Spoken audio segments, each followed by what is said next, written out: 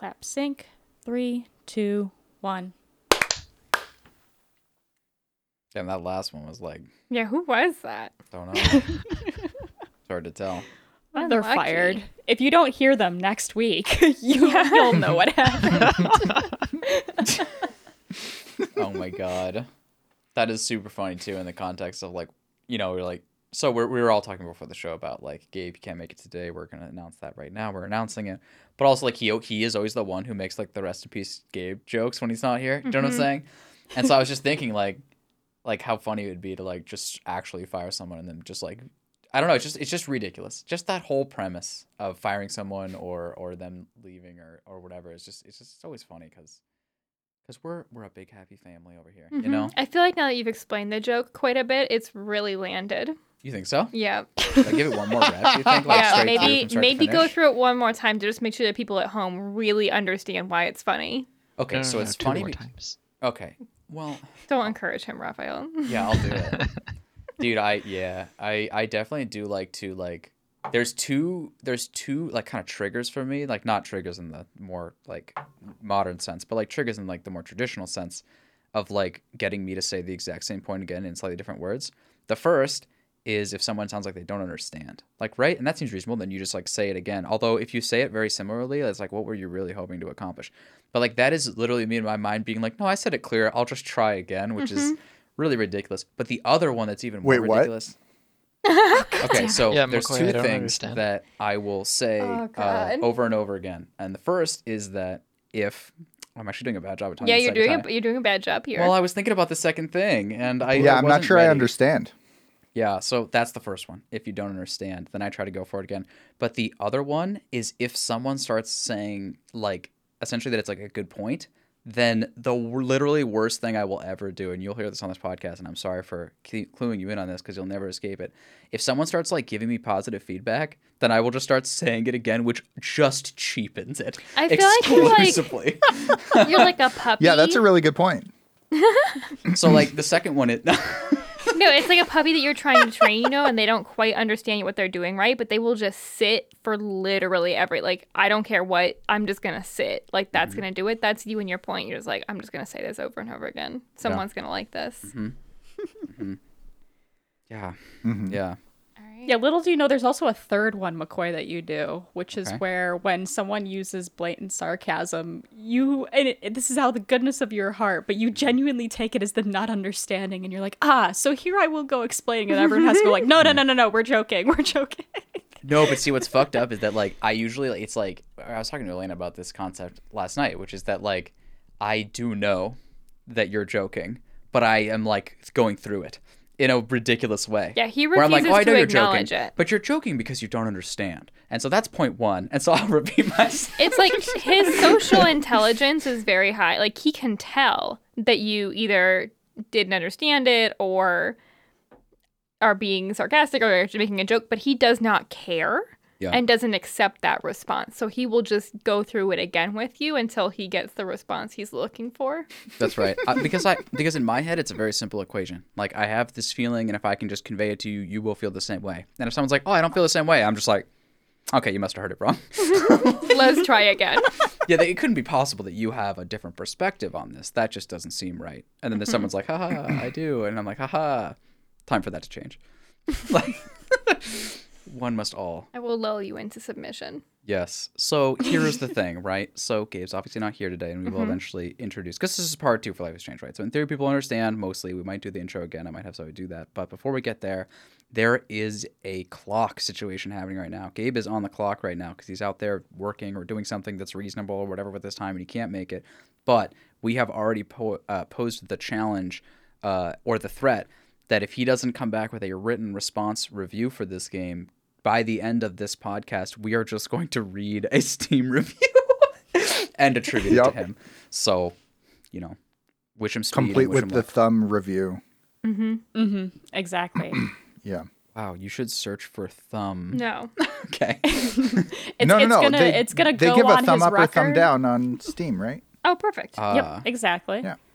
Oh, but I'll give it I'll give it the TOT treatment. It'll be great. Oh, good. Yeah, we'll give it the spiritual Glad to hear it. thumb that it deserves.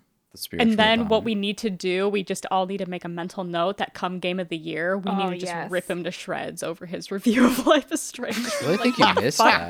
Man. Yeah. Exactly. Oh my god, that's hella good. Oh, But what is the TOT treatment? Well, we are the Tyranny of Thumbs gaming podcast, where we play That's a game right. each week and then we talk about it. And we are joined this week by our usual suspects of McCoy, James, and myself, Zoe. And then, because this is a part 2, we also have brought on the guests that have appeared for the first part of this game, Raphael and Elena. Hello. Hi. And yes, so what is this part 2? It is part 2 of Life is Strange Before the Storm. We decided to fully play through what we call a trashy drunk playthrough of this game. And originally we went into it being like, oh, we'll play episode 3 in the bonus episode. And then it turned into, let's just play episode 3 because, good lord, we can't do this again. We need to be good to ourselves. But that is a-okay. oh, I sorry, I didn't fully understand. Could you repeat it? God damn it. Joke is gonna get old really fast. Well, let me just explain it more so that way I can land Okay, like God you told damn me it it. did We're earlier. moving on. We're moving. I thought we had the key to humor there, but okay, fair enough. But- okay. Unlike the first week, I did not come in with a page full of notes. So I am treading water out here, guys, and you guys will need to help me with this last episode, mainly in just it is the end of a prequel. Yeah. And I feel like we all had some thoughts as to whether we like this game. And in my head, I'm thinking, I feel like this is going to be a rather critical episode, ? Of this game. But also, I guess before we go into that, this will be you, the listeners, spoiler warning for both Life is Strange Before the Storm, as well as, most likely, Life is Strange, the first game. So Yeah. if you're in a part 2 of Life is Strange Before the Storm and you don't want spoilers, get out now. Yeah. Otherwise, we're good to go. Dude, I wonder if anybody listens, and potentially not with this episode because the banter was of a quality. But I do ever, because like sometimes I'll be listening to episodes of shows and things that have spoilers associated with them, and I'll be like, "Fuck, the banter's so flames." This episode that I really wish I wanted X game spoiled. I don't think we have to be worried about anybody thinking that about this one. Oh, you don't think so? No, I'm pretty sure. Can you explain why? Oh my god. Yeah, where on the doll did the joke not land? I think is how I'd like to Jesus describe it. Christ. Edgy. Okay. Well, I don't know. Like, yeah, I would also say that I guess that's one way we can take this game and potentially talking about this game is that That's actually. your transition point. Well, wait for it, motherfucker. Okay. Let's hear it. Here's a fun fact. I'm trying to make the transition happen right now and struggling. So here's the thing, right? What I was saying. Wow, you have really ruined this. Unfortunate. But yeah, if you want to talk about uncomfortable things and potentially going a little bit too far, these games are a bit older, and I feel like we have this strange sort of kind of reverse trajectory in society where there were parts of this game where I was like, this is a bit far. I can't believe they're touching on this source material or this sort of thing.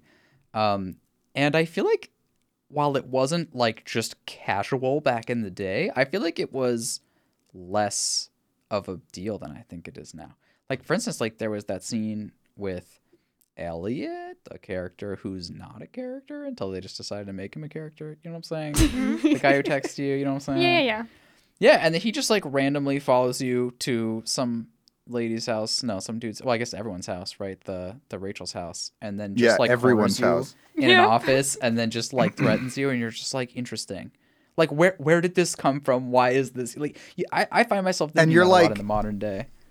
What's interesting about that to me is that he had such a lack of understanding of what he was doing. Yep. It was almost intentional blindness. I feel like the game said to him, "You are committing assault right now." And he was like, "No, we're leaning into it."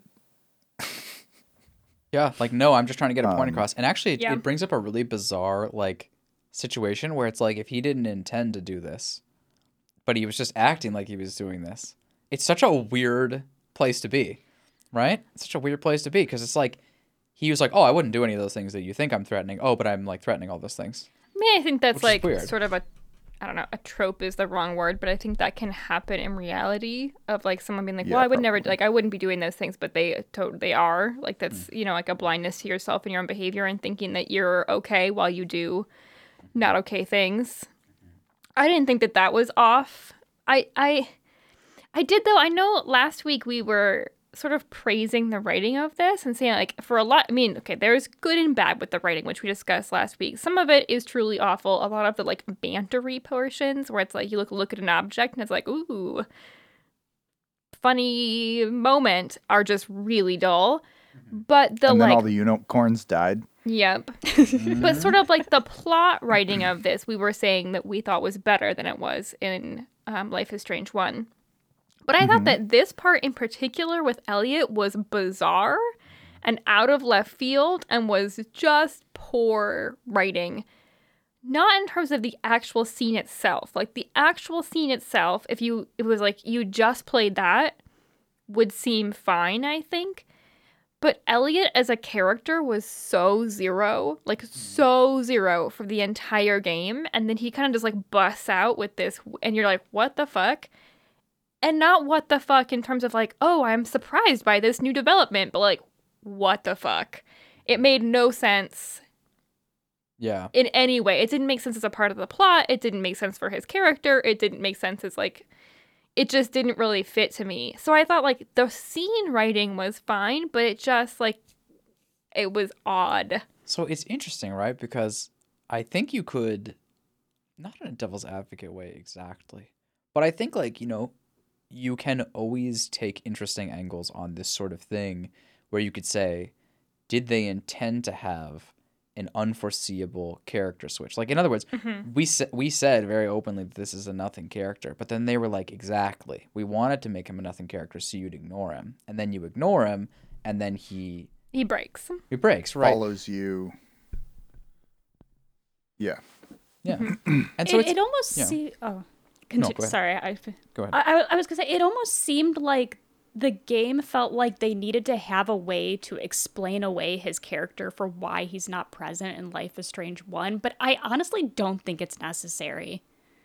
Like, I think you can infer with an absence of a character in Life is Strange to be like, oh, well, that character clearly like moved away or graduated or something. Yeah. Like, not this guy decided to commit assault and robbery in someone's home, and that's why he's never around in life. Like, I feel Yeah. like they kind of went above and beyond with the extremes almost, with just being like, Elliot, how do we explain away his character? He's gonna be evil. Yeah. Yeah, and like But honestly, also, he was such a I nothing think- character. Like, would you ever even notice that he wasn't there? Like, he was just so bland. Sorry, James, I rolled over you, but I feel passionately about his blandness. No, got no, you that's somewhere. totally fine. I feel like part of the way that I think his character succeeds is in kind of showing what can actually happen. Like this is not something that is weird and never happens in real life, Yeah. right? Yeah, I Like, would say it's there's- realistically weird. Yeah. Yeah. Yeah. There's guys that honestly believe that this is acceptable because they're the good guy. Oh yeah. In fact, this is actually a I would say like trope that has really evolved, let's say, or like permeated, right? Like these sorts of things are present here in our culture and are pointed at in other ways. The other thing I'd like to mention here is that I think it's really important to take this little piece of context also, which is that I know we joked about it a lot in the playthrough or whatever, and I know we're sitting here with maybe a different critical eye, but this is also a 16-year-old, and 16-year-olds are very immature. Like it's It doesn't mean that they all are, and it doesn't mean that they all do this, and it doesn't mean it's okay to do this.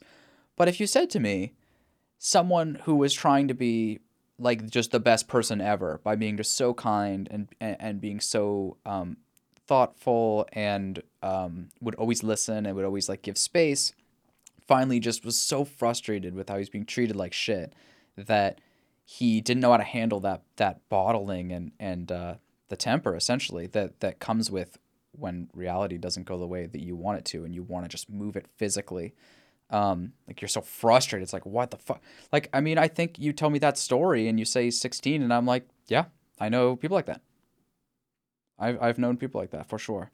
And it's not like I sit there and go like, nice. I celebrated them when they came and told me that that's some shit that they did.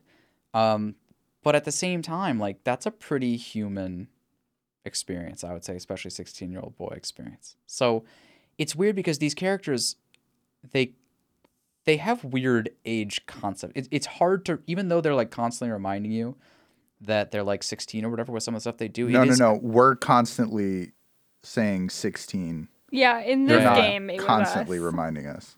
Yeah, so it's a bit weird, right? Like I think, but I'm saying that like, okay, fine. Like, but we are definitely taking a mature lens to an immature mistake.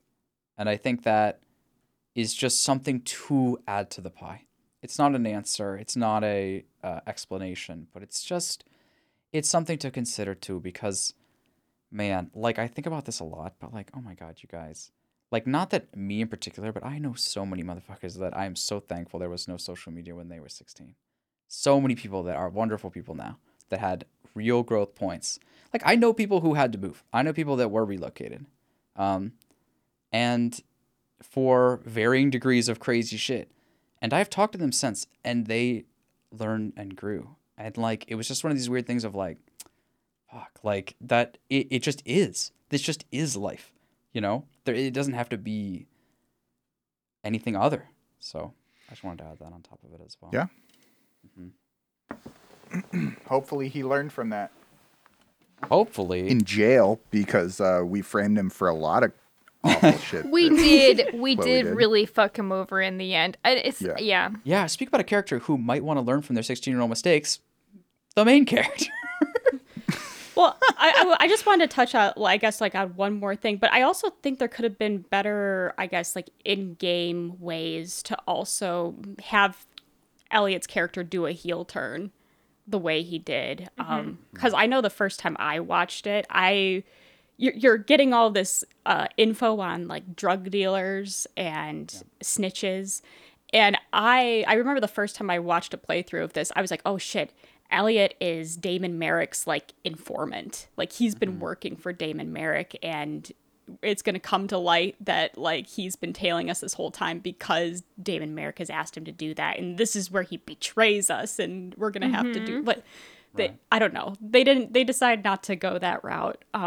But I thought it would have maybe made a little bit, like if they're trying to go for drama, like in a team drama sort of way, like I feel like that could be a better way that they can explain. They can have this obsessive component to Elliot, but also maybe like have, it was just a very jarring, I guess, disconnect between like him pining away for us and getting rejected to him walking into the Amber's house, who we don't even know that, like, I guess we're just supposed to assume that everyone knows where the Ambers live because the dad's a DA and whatever. But, like, I don't know. I feel like making the connections. Yeah, I think he followed us he from the followed me hospital. from the But school, agreed which with is your like points, though. weird. Right? Like, yes, Yeah. it's a totally, and like, I never thought of that connection to, like, maybe he could have been related to the things that were going on before he just randomly showed up. But yeah, that makes Yeah. sense. It is totally, like, yeah. I mean, I think that James. I also thought that, actually. Yeah. I think when that I James's saw him point show up. was well made, that like in real life, right, you don't always see something like this coming. You can't always tell from their personality that they're going to suddenly have some kind of change on you. But I just thought in the context of this game, it just didn't come off as being like super convincing or believable to me. It kind of felt like one more thing they wanted to throw in there. Yeah. Because I think also, like, going back to McCoy, to your original point about this, about them sort of like tackling more taboo topics, and that's sort of I think that's part of what this game does and what they're known for, right? Like the Life is Strange games are known for tackling like more taboo subjects and like trying to show the quote unquote like real teenage experience. They did that the last one with the pregnancy and abortion thing. They do it, it's in every game. Yeah. And I think this is kind of like, this felt to me like one more thing they wanted to throw in there, being like, see, like being a teenager is hard. You never know what's going to happen to you. But it just, to me, it didn't fit with what was just going on. I actually think in some ways this is like old school. It's like if you look at the trajectory of like how culture approaches these taboo subjects, it's like if I mean like I'm not an expert on like before my time media, but like, you know, at least like people would say like, you know, so a lot of these things would be like absent. And then there was kind of like this period here where it was like, ooh, it's like let's start showing these things. And then there's the time after that we live in now, which is like, okay, if you're going to fucking touch this shit, you better do a good job with it.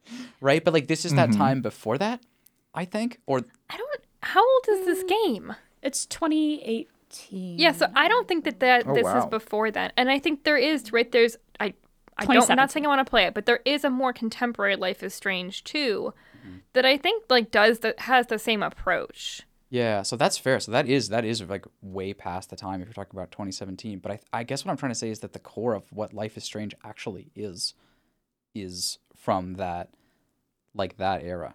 Like even if you think of things like Bastion, right? Like Bastion just lightly touches on some horrifying things, and you're just like, oh, okay. Like that's kind of the same approach here. They're just lightly touching on some horrifying things. But that is not the approach of the modern day anymore. That's not something that I think sits well with us these days. I disagree. I think there are games these days that do touch upon those topics. No. That's not what I'm saying. No, they touch upon those topics with care these days. I think that Life is Strange touches upon these topics with care. I don't know that I would classify it as doing it lightly. Now, Life is Strange 1, that whole like pregnancy abortion little bit, for some reason I don't want to classify it as lightly. I will classify it as being like too brief and a weird side tangent they decided to hit on. But I don't know if they're like oh boy. Get together. Trivializing them at any point.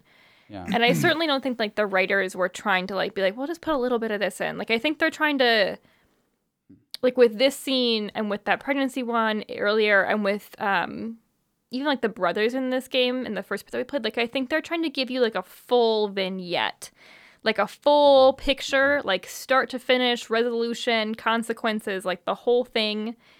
It's just kind of compacted, but I don't know that I wouldn't think about it as doing it lightly, where I feel like Bastion is not great because they don't really, but Bastion never really deals with it. I think that Life is Strange, for better or for worse, is like attempting to kind of fully deal with it within their little moment. You think so? I feel like you just said, and I'm not. Well, here to, like, I don't think Elena necessarily means fully deal with it in the sense of like full conflict resolution. I think she just means like they do try to, I guess, like confront these issues, and whether or not they conclude those issues elegantly or not, they're tackling them in the first place. I think confront is a good term. And I also think like I was trying to use the word attempt because I don't think that they always succeed. Like I have big problems with the Life is Strange bit where they have that you go into this girl's room and she's pregnant, and that's like it's a very short brief moment giving to like what is I think like a true whatever. Yeah. That deserves more seems like time and more boxes to be resolution. checked. Yes. Yeah. I think that's a good way of saying it. So I don't need to take this too much further, but I do want to really clarify my point because I think it is being very lost here. And it is not to say that like games in the modern day don't deal with these topics. That's very much not what I'm saying. What I'm saying is what is acceptable to deal with these topics has changed over time. This feels like an old school approach where they check the boxes. They want to try to tackle these topics. Whether they succeed or not, that's for us to decide, I guess. And for more than just us, for everyone to decide. But in the modern day, you have to nail these topics. You have to. You have to do a better job. You can't just try and miss as much. There's more demanded of you when you tackle these things. And when you can sit there and say things like, yeah, they mentioned this topic, but I don't know if they did the greatest job, and it bothers you, that's why. That's all connected. So I'm not saying that they do or don't tackle them, and it's just how. It's how. I'm not sure I agree. Like, what do you mean they have to? What happens if they don't?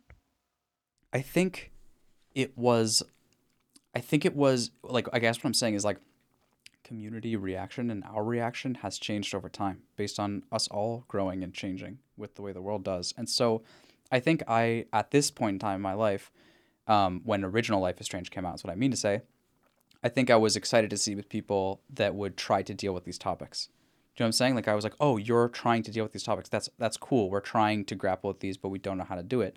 And I feel much less like that now, where I think to myself, if you're going to deal with these topics, I hope you do them well.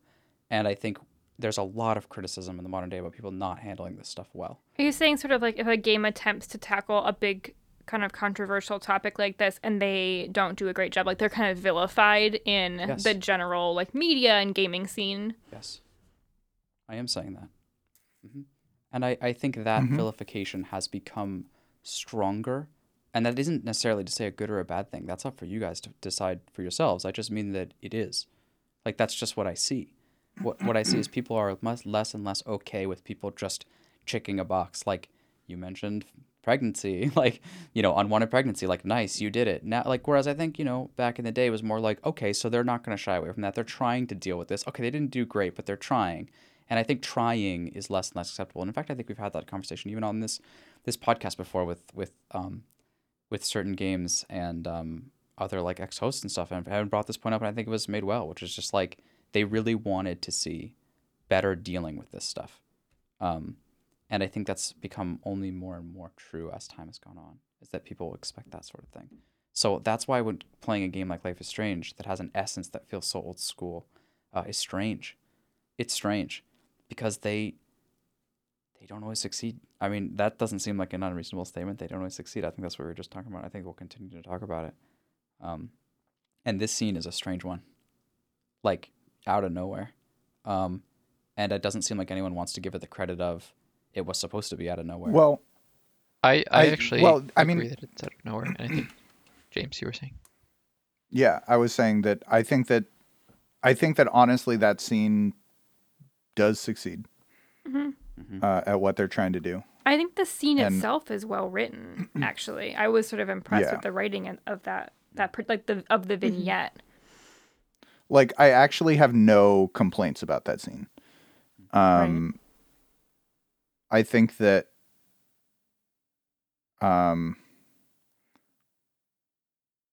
well, I do have some complaints about other things in that scene, like why the fuck Chloe is doing any of the things that she's doing. Right. I mean, yeah. Call the yeah. police. But I think that That's what she after does. Elliot arrives, Chloe acts in a reasonable way. And Yeah, I think that it actually is a very successful like depiction of like somebody in a bad situation and getting out of it successfully.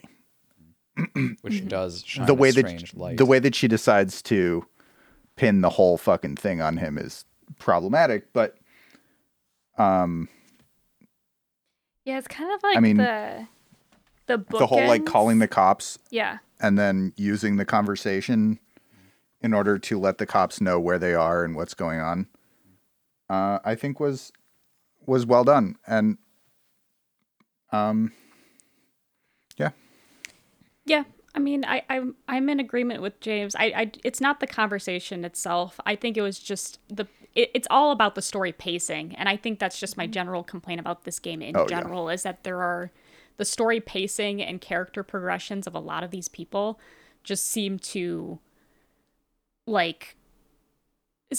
out of left field, but it's not the actual content in the conversation itself that at least I necessarily have a problem with. I'm in agreement with James, and it sounds like most people here, where I do think the conversation is realistic enough of this is kind of what it's like for, someone who's being confronted by somebody with this much anger and rage. Like, this is how they can try and get out of a situation while also not trying to, I guess, set the person off. Like, I do think that was done well. Would you say that it was done well in a way that makes a mockery of the rest of the game? Because this is what James, I thought his fucking brilliant joke that he made on the playthrough, but he was saying, wait, you call the place here, but then you instantly roll to a fucking drug dealer's hideout alone with no weapon, and you don't call the police there. Yeah. Yeah. I mean, does this scene not just then kinda just do that to the rest of the game? I mean, It isn't. Yeah. It kind of does. Yeah, it's an I interesting contrast. Sorry, go ahead, Raphael. I actually wanted to say, I think Elliot's character does make sense, and I think that they, in what they were going for, they absolutely succeeded. We were played. Mm-hmm. We were all like, Elliot, what a joke character, basically non-character, he's a foil to the other characters, and then he comes out with this, and in retrospect, it makes sense, why he would behave this way. Yes, it's terrible behavior, but I think his character makes sense, Mhm. and it's reasonable in the context of what the game is trying to portray. And I think it was actually one of the better written character developments in the game. it's just so weird because I feel like at this point in the game, I don't know if the game had earned enough cred for it to land as well as it maybe could have. Because so many other things were surprise, we got a story change for you. But this one was a surprise, but I actually, there was development. Maybe in a real way, is what it sounds like you guys are saying. But it was just, I feel like, unfortunately, I mean, I think it would have hit harder if we actually liked Chloe. Unlucky, really. Yeah, or Rachel. Well, or and also And- a lot of Elliot's character development was stuff that we discovered. We would never have gotten the creepy vibes from Elliot had we not gone through his dorm room and looked at his poetry and realized that he does have kind of this pent up, boiling, That's true. Obsession. sort of obsession, but also you can tell it's this kind of bubbling up of loathing for Chloe as well because of how Chloe keeps on shooting him down. But that's not always going to be apparent to a player. So it's I remember the first playthrough I watched, they never went through his dorm room. So for them, the character of Elliot suddenly turning into this guy who busts in, they're like, where the fuck did this come from? Because they, accepted Elliot's invitation to go see The Tempest, and they accepted Elliot's hug after you get expelled. And those are the only two interactable conversations you ever have with him in the game.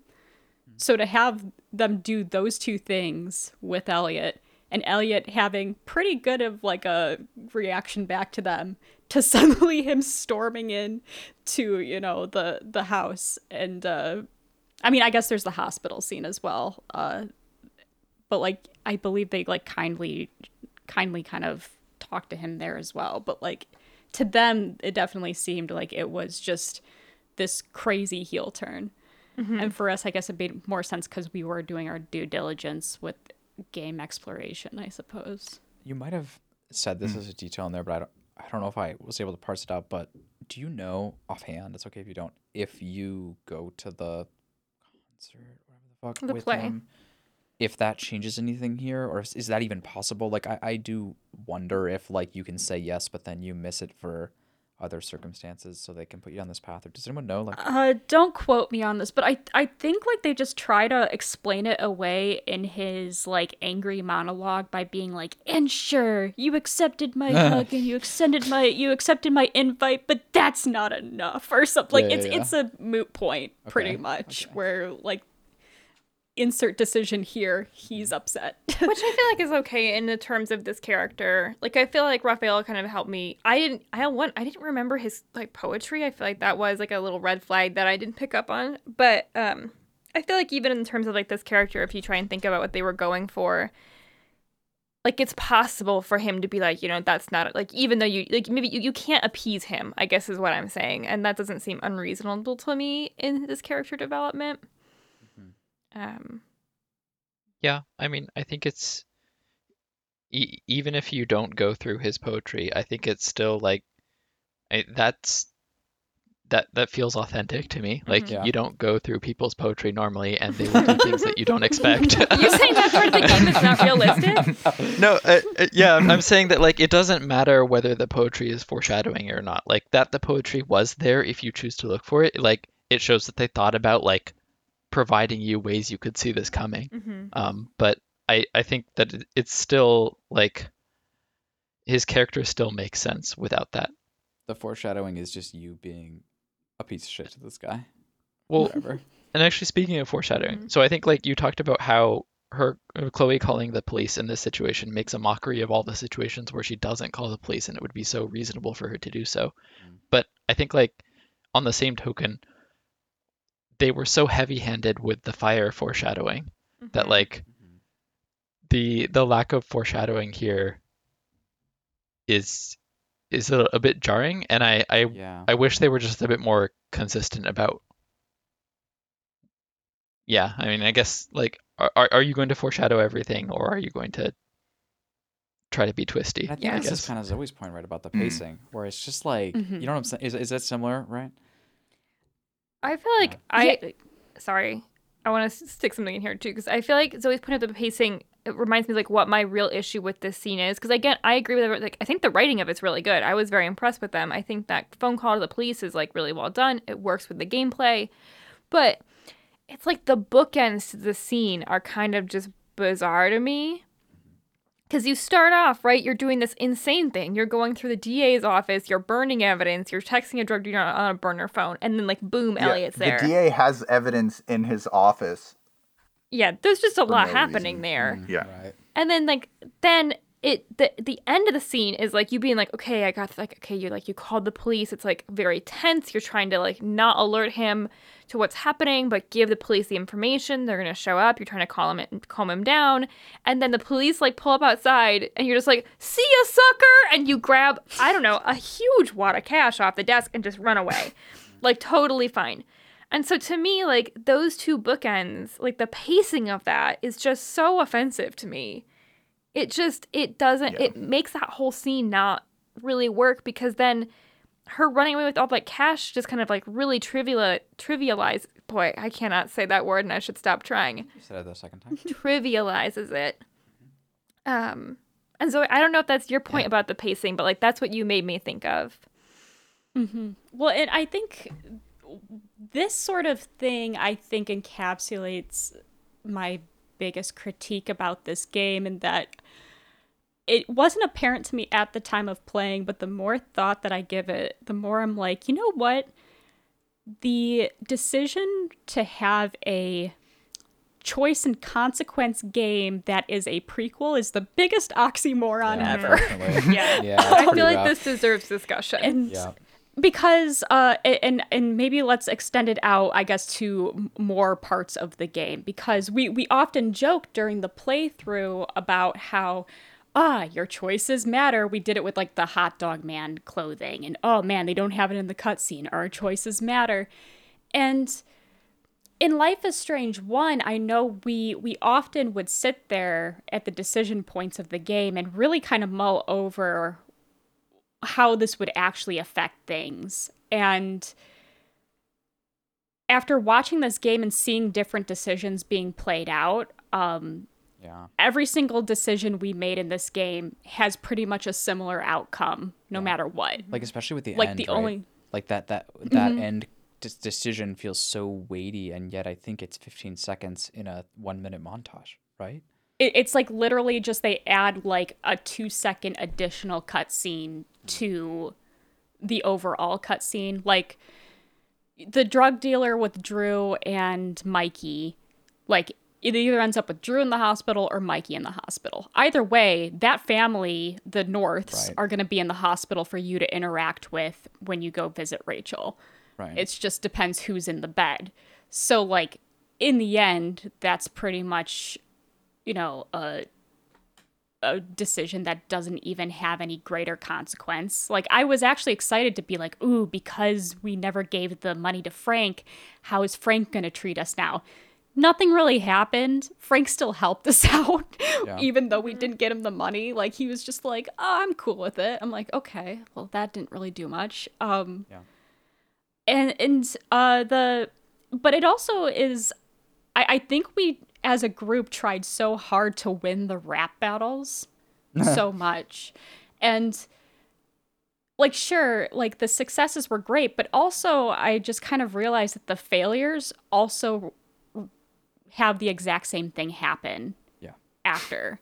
With the conversation with Elliot, we were all agonizing because Elliot only needs one victory to win his rap battle. We had to do 4 in a row or something like that. And so we were being like, oh my God, agonizing over it. What do we choose? What do we choose? But really, if you lose the rap battle against Elliot, Chloe fucking throws a rock at the window, triggers the alarm, and she's like, better get a run on, scumbag, and books it anyway. Like, that's all that happens.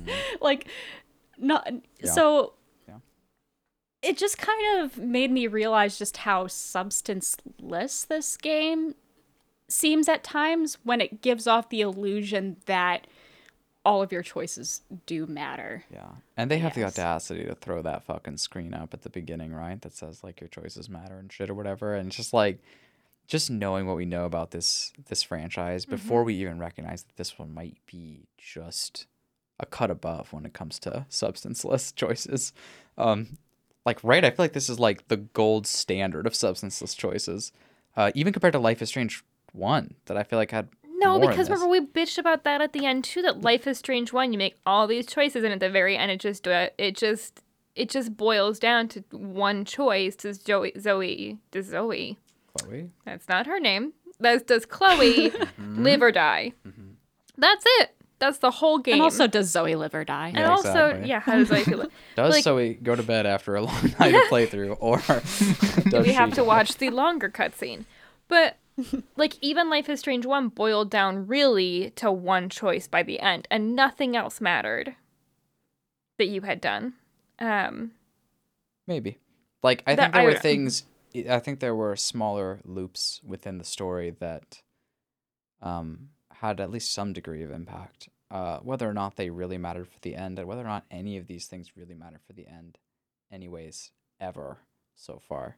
Play a lot of choice games. So far, there's not a lot that end any different. But, like, this one, even the choices in the middle didn't feel like they mattered. Do you know what I'm saying? Like, they really didn't even feel like they could do you the justice of, like, taking 2 steps down a path before you accidentally find yourself in the same place you were before. You know what I'm saying? It's like you don't even take the 2 steps. It's just sort of like, all right, moving past this. I Yeah. disagree with this on one point only, which is that I actually thought Dude, you hate my points today. Fair play. no, okay. In this one instance, I think that the Drew, that's his name, right? Maybe. Yep. Boy, I'm having a hard time tonight. The Drew scene, where you make that choice about what do you stay in the room with Mikey or do you go? We sat there and really thought about that choice, all of us together when we were doing the playthrough, and we really agonized about it. And we're like, what are we supposed to do? And that one to me was a well-written impact. It felt impactful, that choice.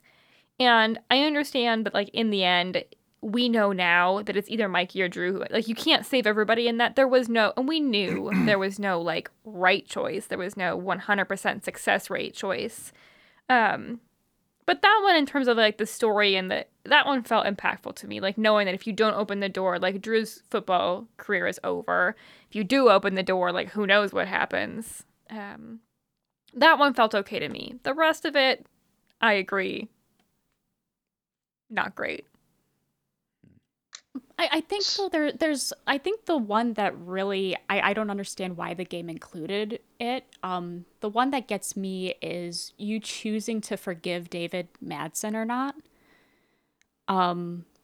Like you're with Chloe's with Joyce and David in the house, and David gives this photograph of him as a soldier and tells this whole sob story, and like you have this really big, what appears to be this like game altering decision. It does the wah, wah, wah, wah, wah, wah screen like while it says like forgive him, reject him. And of course, us in that moment, we're just like, well, yes, like we'll forgive. But I think back on that and I'm just like, why did they make this a choice? Because we know at the beginning of Life is Strange 1, David and Chloe's relationship is so abysmal. Yeah, they did this that, one like, in Life is Strange 1. Like, you have this same arc there, which feels so odd. Right, exactly. Yeah, you have like the exact same character arc. Chloe will still call David a step douche. He'll still call Chloe a soldier and like not respect her and be searching her bedroom. And so like that kind of decision in this game just felt like such a slap in the face of like you want to like it's kind of like a quick hit. Like, you know, here's a quick hit feel good moment you can have with Chloe and David, but also at the start of Life is Strange 1, fuck you for trying. Like, I guess. It's just, it really is, this game is not a broker in outcome changes. It's a broker in ethical decision points that you get to, like, mull over and, like, feel like you maybe made the right choice. Like, it feels like it really sells you on, hey, do you want to come over here and, like, see some weird shit and like try to decide between left and right, and it's not, if you're really honestly paying attention to it, trying to sell you at all that the choice will matter at all, because it essentially never does. But it's about, do you enjoy making the choices? Do you enjoy the decision making process, the problem solving process? And I think that is all well and good. I do enjoy that sort of thing. However, it does feel cheap at times in the first game and cheap extra in this one, when you literally, like Zoe's saying, go through the same arc again, is it's brutal.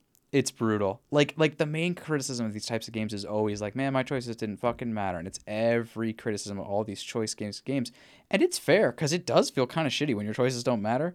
But I think this game just maybe takes the cake on it, man. Like, it might just be like so much so that, because I think in plenty of games I can ignore it. Like in plenty of games I can accept that they kind of need me to come back to the main storyline at some point, right? Things need to kind of go one way.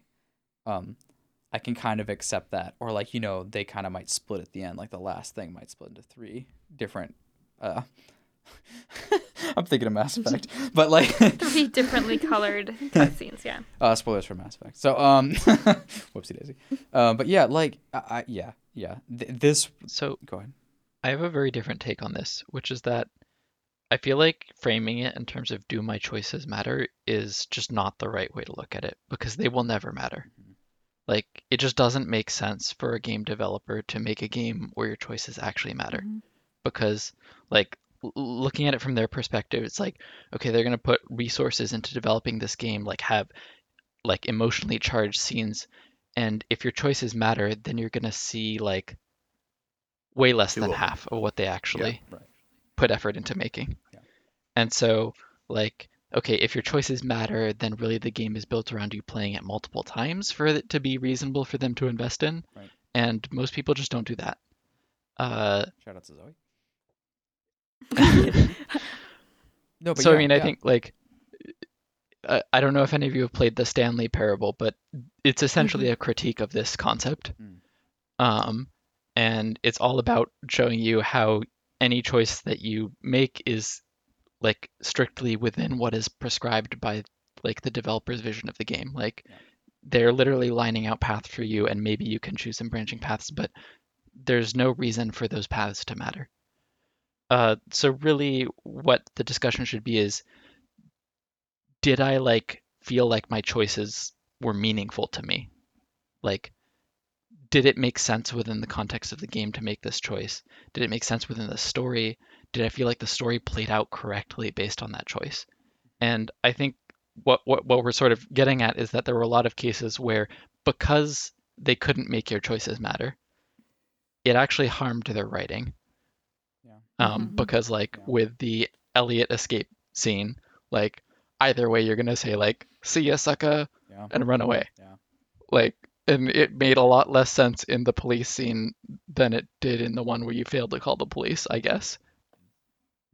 Although still pretty bad in both cases. Still doesn't really land. No, see, like, Raphael, I like in many ways agree with you, but I also see that I feel like whether we like it or not, I feel like a lot of people come to choice games thinking the first thing, right? Thinking like, I want my choices to matter. And I feel like it might just be a cursed genre for that, because it is literally just overtaken by this idea of my choices did not matter. I also And think so- it's But that's a marketing problem. I was That's about to say the because- exact same thing. Maybe. Because all these games they, are marketed saying your choices matter. Yeah. Yeah. Yeah. And it's obviously bullshit. And So I mean, like, if you think about it for like 10 seconds, you'd realize that what Raphael said is like it has to be true. so like if we take some contrast, like Pyre, for example, like yes, the game still plays out more or less the same way, regardless of your choices.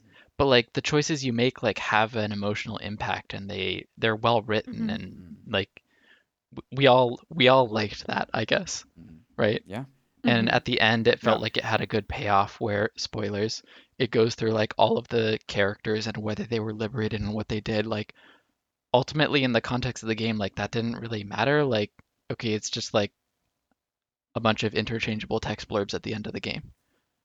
Oh. But the writing was so good that it felt good. So then, Like, it felt right. are you suggesting on top of this that Life is Strange got fucked by Pyre just by nearness? You know what I mean? Maybe a No. bit, right?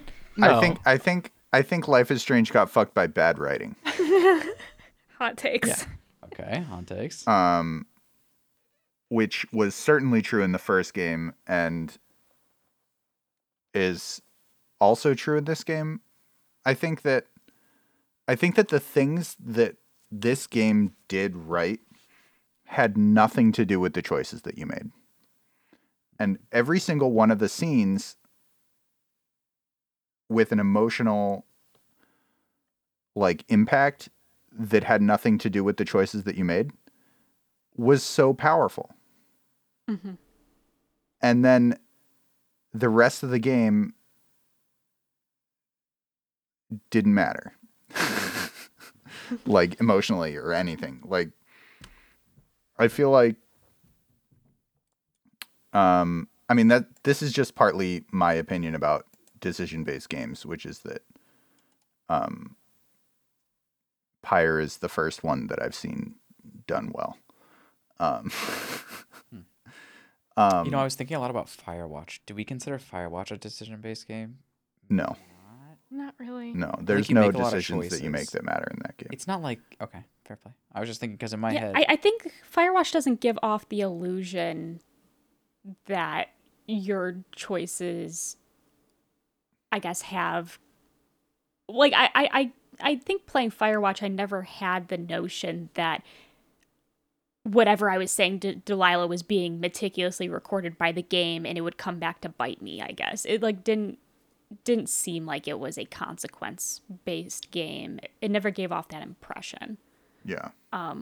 But I think it's because with this game, it says, like you said, McCoy, at the very forefront of the game in black screen with white text, this game is based off of your decisions. Everything you do will like affect the outcome.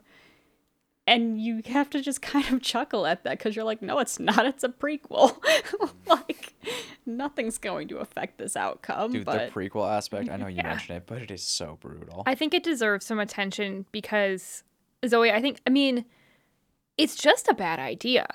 Like, if you were to sit down and really think about it before you wrote the game, you would know, like, a decision-based game that is a prequel to a game that's already come out is a bad premise. Because unless that, I mean, I think it's a very difficult premise. okay. I think there's Sure. ways that you could do it successfully. But yeah, no, okay. maybe you're right. That's true. Maybe Let's you're not. right. I Someone think out there could having do it- it. It could Yeah. be done successfully, but it is putting yourself in a very difficult place. And I think that it really reveals clearly to the player what Raphael would just said, sort of like that. Of course, it just really brings to the forefront that of course your choices don't matter, and it forces you to think. Okay, well, it doesn't force you to think, but it I think it just really forces a player to confront that and really see it in a way that you don't see in other choice games, even though that's also true. And I really like Raphael's categorization of like, well, really, like, it's about if the choice is kind of emotionally or ethically impactful to you as the player in the moment, right? That's what a choice game really is, or what they can really do. But this promise that, like, your choices matter and you can change the outcome of your game is so prevalent, and I think everyone thinks it, that when it's a game that's a prequel, it just really puts that in your face in a way that I don't think helped this game. Oh yeah. Mm-hmm. Like it actually, like, it I mean, kind I of... think- Sorry, you go. Oh, I was gonna say, like, it kind of harkens back to a conversation we've had in past podcasts. We often talk about like the medium in which a game is presented to us, and would this game be better off being a movie? And I think about this, and I'm like, I think I would have liked to see Life is Strange Before the Storm as a short film. Mm-hmm. Yeah. Dude, If they really truly wanted to tell the story of Chloe prior to Max returning to Arcadia Bay, which I think, you know, I believe it could be a very good story, and the writing in the non-decision based parts of this game, I think, really were strong. There is a story to be told, and I think just the gameplay got so in the way with that story, which is why it's kind of being criticized as much as it is. What about And if it were a visual novel? yeah, that too. I know- think in any sort of medium that where you just consume it, yeah, like either like a visual novel, a short movie, you know, a TV series. I don't know if it needs to go that far, but like, you know what I mean? Like, I think the actual gamification of this prequel is what got in the way. yeah. I will add on top of that though the unfortunate reality, which is just that. Okay, goodbye, Craig. Don't mention it. Soldier on. Okay. The unfortunate reality is that if I'm being real, and maybe this is not true for everyone here, right? But if this was a short film, I would not watch it. If this was a TV show, I would not consume it. Like, they're in the business of making games, and so they're hampered by, unfortunately, the fact that the game made it to some degrees worse. And think about a scene. I'll tell you a scene right now where the game was literally just horrible. Fixing the car. That's just like that. There's no place in the story I for had that. fun. I'm It was so glad fun. to hear that. It was enjoyable to watch and to experience Brandon's pain. Yeah, Yeah. that's what made it fun. It wasn't fun because secondhand. of the game. Yeah. Man, you all some sadistic motherfuckers. I was sad for him to experience No, no, such no. pain. Hey, I Schadenfreude think you is probably the had a thing. great time too. Were you? Fair play.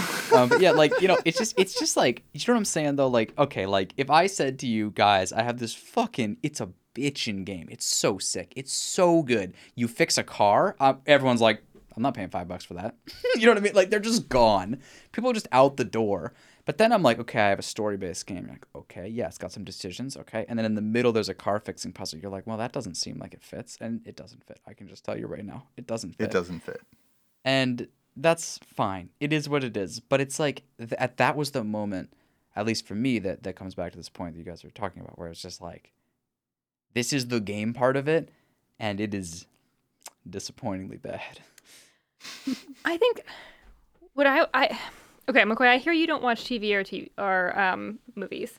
Okay. But I feel like I'm gonna get on my soapbox and talk about Edith Finch again. Basically, all I want to do is talk about that game. Mm-hmm. Spoilers for Edith Finch. Go play it. It's so good. It's like 4 hours long. What are you doing with your life? Dude, it's so This sad. podcast will probably be 4 hours long. People are sitting here and they're just like, yeah, I know. No, but they're sitting here and they're just sort of like, fucking like, sorry, that was actually a low-key hilarious wreck of our podcast. Yeah, I but, like, nailed it, and you just rolled my. It's fine. No, it's just funny because, oh, fuck. All right, well, never mind But then. all I want to say is that I think that Edith Finch is a game that does the like short story, graphic novel, like it does a story really, really fucking well, and there is no player choice in it. And I think we probably talked about this with the last Life is Strange, but I think that might be what Life is Strange is going for. it's not, but they want the gameplay in there. They want you to have those emotional decision moments. I totally hear that. But I think what we're talking about is essentially Edith Finch. Like, we're looking for more of a straight story game where they kind of take that player choice part out of it, and instead they just tell you this story in a way that would maybe hang together a little bit better, and they could really hone in on the writing in that way, instead of having to write these sort of like slightly divergent paths that aren't really that divergent and don't really feel that different. Yeah. That's something that, like, Edith Finch is just such a shining example of a game that tells a story just phenomenally well, but without the choice in there. And I think that's what Life is Strange could be if they chose to go that route. But Ethan Finch, for example, So is this still a leads game, really right? well into a point that I wanted to make earlier in conjunction with Elena's. I think that a prequel is a terrible place for a Your Decisions Matter game. I think that video games are a terrible place for Your Decision Matter games in general. Like, I think that the whole genre is fundamentally flawed by the fact that you can't spend infinity time and resources on development of a game. Right. And I think basically, if you have good writers, you should let them write a story that's good. And if you don't have good writers, then don't make a story game. Make then Diablo, boys. Yeah, right. Exactly. Shout out to Diablo. Like, lean into your strengths, right? Stay a while and And listen. if you have Yeah. good writers, make a story game. But let your writers control the story. Don't let whoever's playing the game, because they're not a good writer. You know, I mean, they might be a good writer. Like, don't get me wrong. Like McCoy, great at camera angles, right? So you can let him control the camera, but like not everybody is good at that.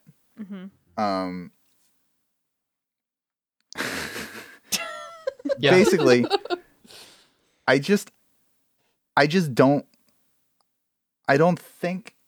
that the council, as desperately flawed as that game is one of the best examples of a Your Choices Matter game, purely because of the first chapter, is it called? Episode, maybe. Yeah, something. Episode? Yeah. Yeah, I agree. But that's because none of your choices matter yet, right?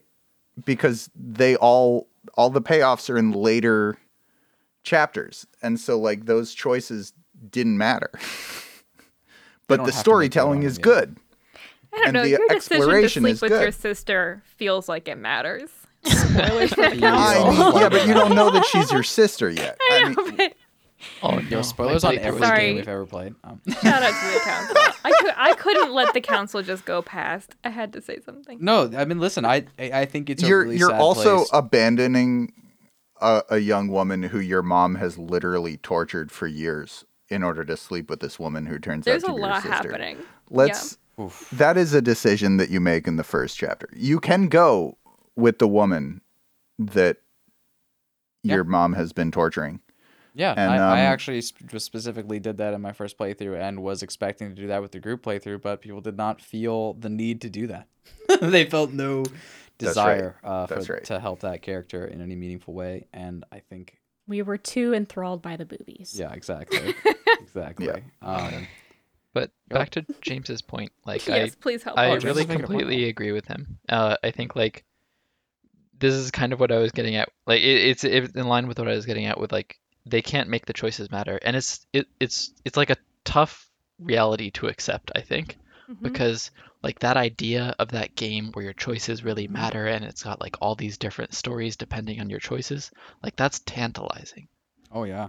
You want your choices to matter, like, but at the same time, it's not practical for anybody to make that. Yeah. Yeah, I mean it's not practical in technology. That's the way I would say it, is because the Yeah. game where that can be done the best is D&D. D&D. If you have an incredibly talented DM, and that does not mean we all do, and we do not all. Well, Right? I don't even think you need an incredibly talented DM. I think you just need a DM. Yeah, because I feel like the human. I mean, it's like one of those few places where like the human mind just really outshines programming because Yeah. you can just say like, well, I jump off this bridge, and you're like, well, you're gonna have a bad time. Like that. I think it's just a lot Invisible easier. wall. Sure. You can't jump off the bridge. Exactly. Yeah. I think that you can make a game where the player makes important moral choices that impact the story. I think that is possible without making a game where the core premise is that your decisions matter. You want to know my hot take? Okay. Yeah. Hit us. Know what game? Well, in this, and actually, this kind of follows through. Know what game did not promise that your decisions truly like are so game-breakingly matter, but whose endings I actually thought were really well designed and really, really well written, and really actually made me go back and play multiple endings. Cyberpunk. Hey. Yeah. But I think it's because literally the decision point that changes the course of the game is done at the very end. And none of what you did prior. I mean, I think there's maybe a That's not couple, true. like, there's a couple decision points I think that you can make in the main storyline prior, but the all-ending conclusion is really based on how you want to take on Arasaka Tower at the end. For a majority of that story's climax. See, like, Yeah. I see your point here, and I agree in some ways, but I also think, unfortunately, you are pointing at why Cyberpunk failed. Is because they tried to go for this tantalizing game that where you really do have multiple different games within it based on your choices. And as a result, they had far too much ground to cover, and they failed. This is why I said it's my hot take. McCoy. No. But what I'm saying is like I'm saying you're pointing at something real, and I'm saying both sides of that are true at the same time, and I think that's kind of why it all coalesces what we're all saying together. I'm not sure I agree. Like I think like Cyberpunk, the CD Projekt Red made a reasonable like take at developing that from the story perspective. Like the flaws with Cyberpunk were not really with the story. Like it was more with how poorly fleshed out the open world was and how many bugs there were with the game. Like that. And how many promises were made in regards to the open world aspects. Yeah. I mean, I think Yeah. when you look at like people who enjoyed Cyberpunk and people who didn't and what they're saying about the game, it seemed like the overwhelming thing was that the people who were enjoying it were really focusing on the story because they were going into it with expectations coming from like The Witcher or something where the story is like the biggest part of the game. Right. And Cyberpunk did the story well, and it didn't try too hard to make the decisions matter. Like it made a reasonable investment, I would say, in that like they had the branching endings, but like they didn't have to do 50 bajillion permutations of all your decisions, resulting in all these different outcomes because that's just not feasible. And it didn't promise, and I don't remember it promising like all your decisions matter. It doesn't promise it in words, but it promised it in like the gameplay trailers that they did out before, where you're meeting Dexter Deshawn and you're deciding how you want to roll with this fixer, like how that's gonna go down, and I don't know. Like I think there was a lot of promise that the So story. I think that the role playing game genre of video game like has some aspect of a your decisions matter in it. Yeah, James, I'm And- glad you were bringing that up because I was thinking about RPGs. I feel like are actually a place where you see this done sort of. It's an interesting version of your choices matter RPGs. Right, but there's so much more to an RPG than just choices, right? Like there's not a whole lot in a Life is Strange game beyond listening to dialogue and making choices and like walking around and doing slightly annoying tasks. Damn, that is such a distillation. Holy shit! Like, fair, okay. Like there's a lot of cool imagery, and that's not to be denied. Like there's a lot of cool things to look at. There's a lot of not cool things to look at. There's a lot of awkwardly exploring people's rooms and like private lives.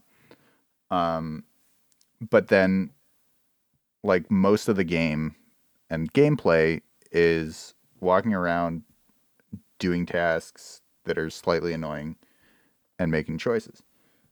And in an RPG, there's a whole lot more systems, and there's usually combat. And so the choices part of the game is like a much smaller percentage of it. And therefore, I think the player's kind of experience of that is like the expectations are lowered. I mean, their attention is elsewhere, more or less. Right, exactly. Although yeah. even there, James, I agree with everything. I was also thinking about RPGs, and I agree with everything you just said. But I also think that RPGs still suffer with that choice aspect of the game.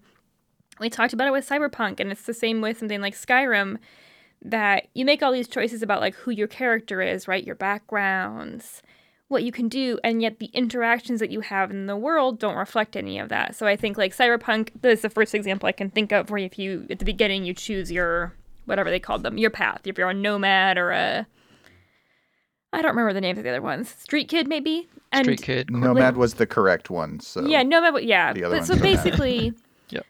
they did put things into the world where you'd have like kind of like a like token-esque encounter, where like, oh shit, you're a nomad, and you would have a connection there.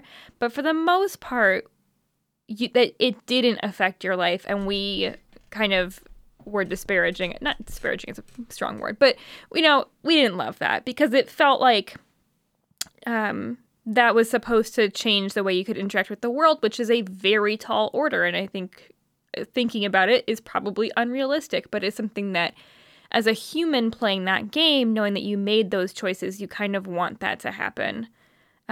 It's the same thing in Skyrim when like, like the super common one is like, okay, you've joined the Thieves Guild and you can just go in and rob people blind and no one really knows or cares.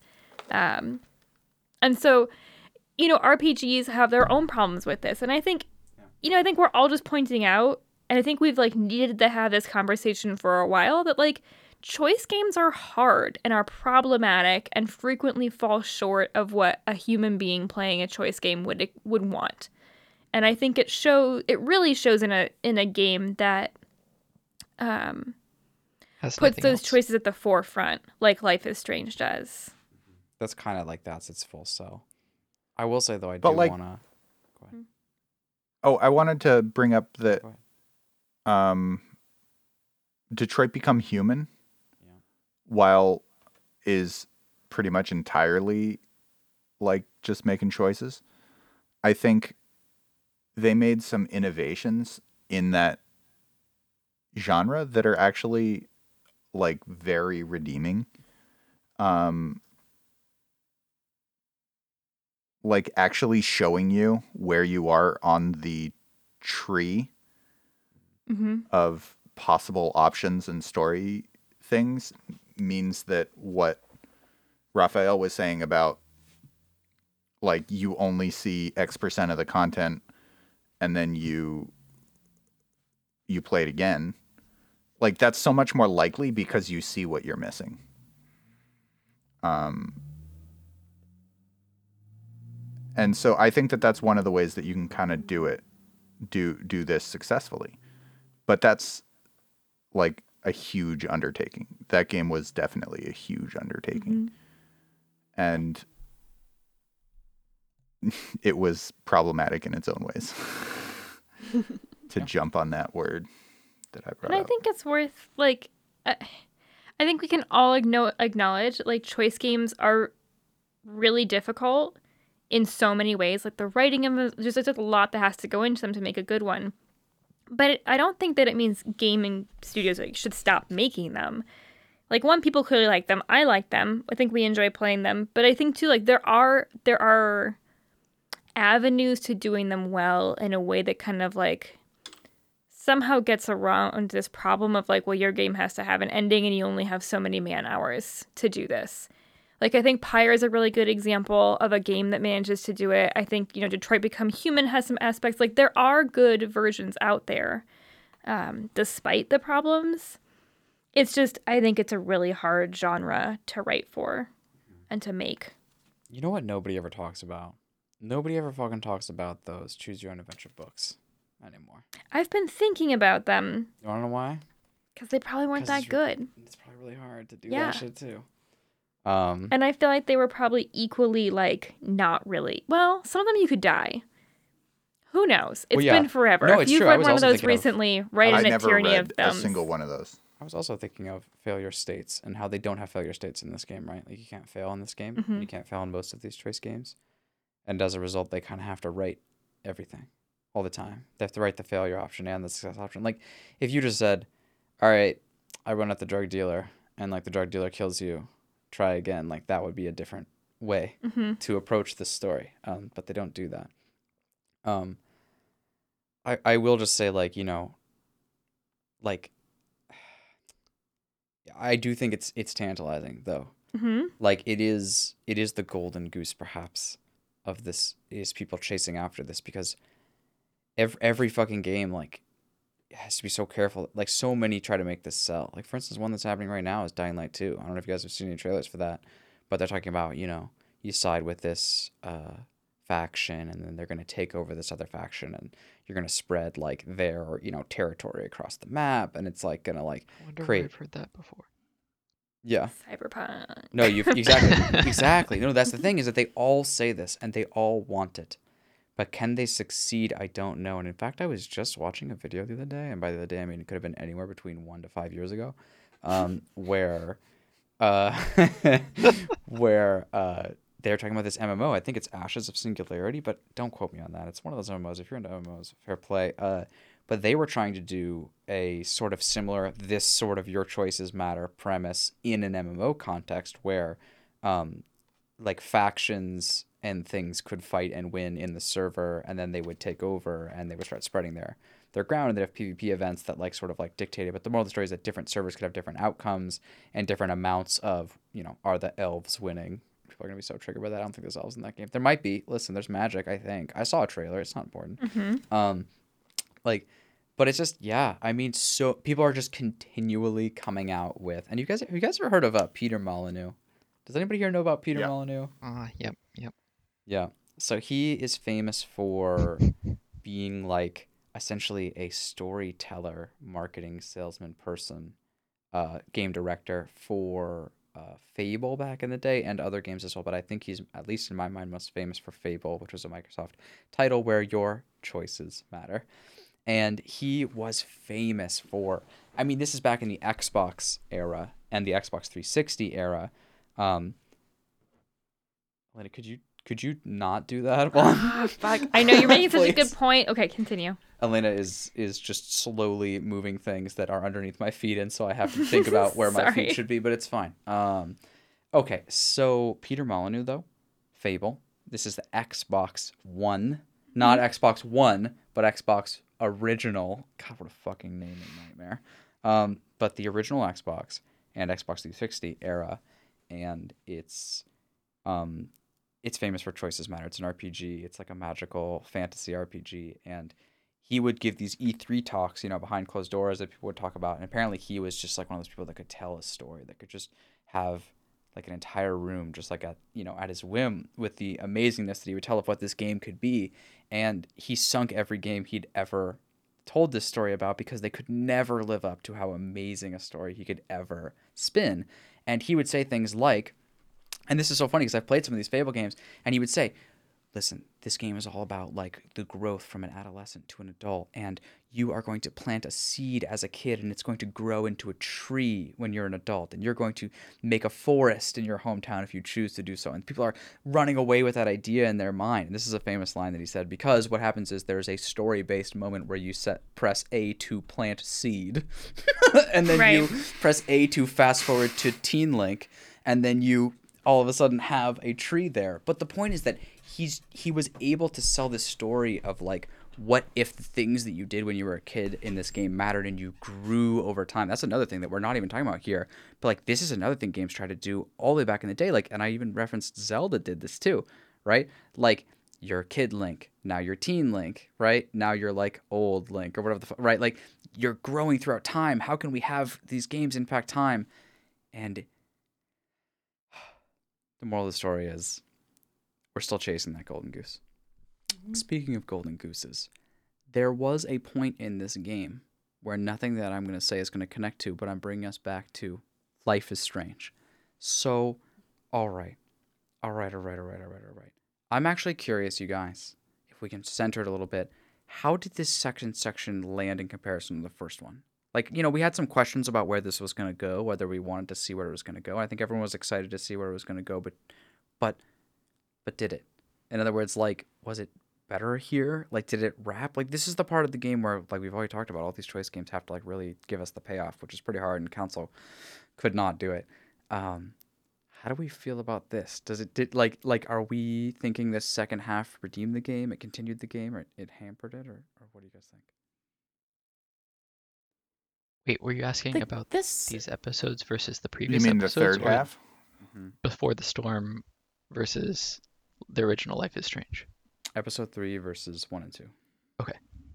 I think episode 3 felt simultaneously drawn out and rushed.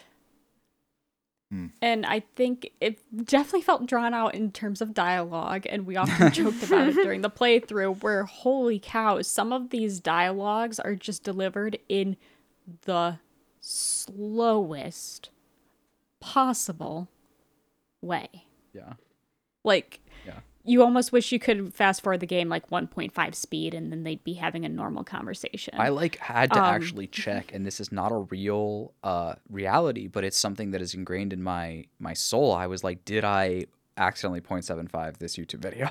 Like, it's like how I felt watching. I mean, did you guys feel that? I felt that. Yeah. Is that possible? Right. You know, like, could I have done that? Yeah, definitely.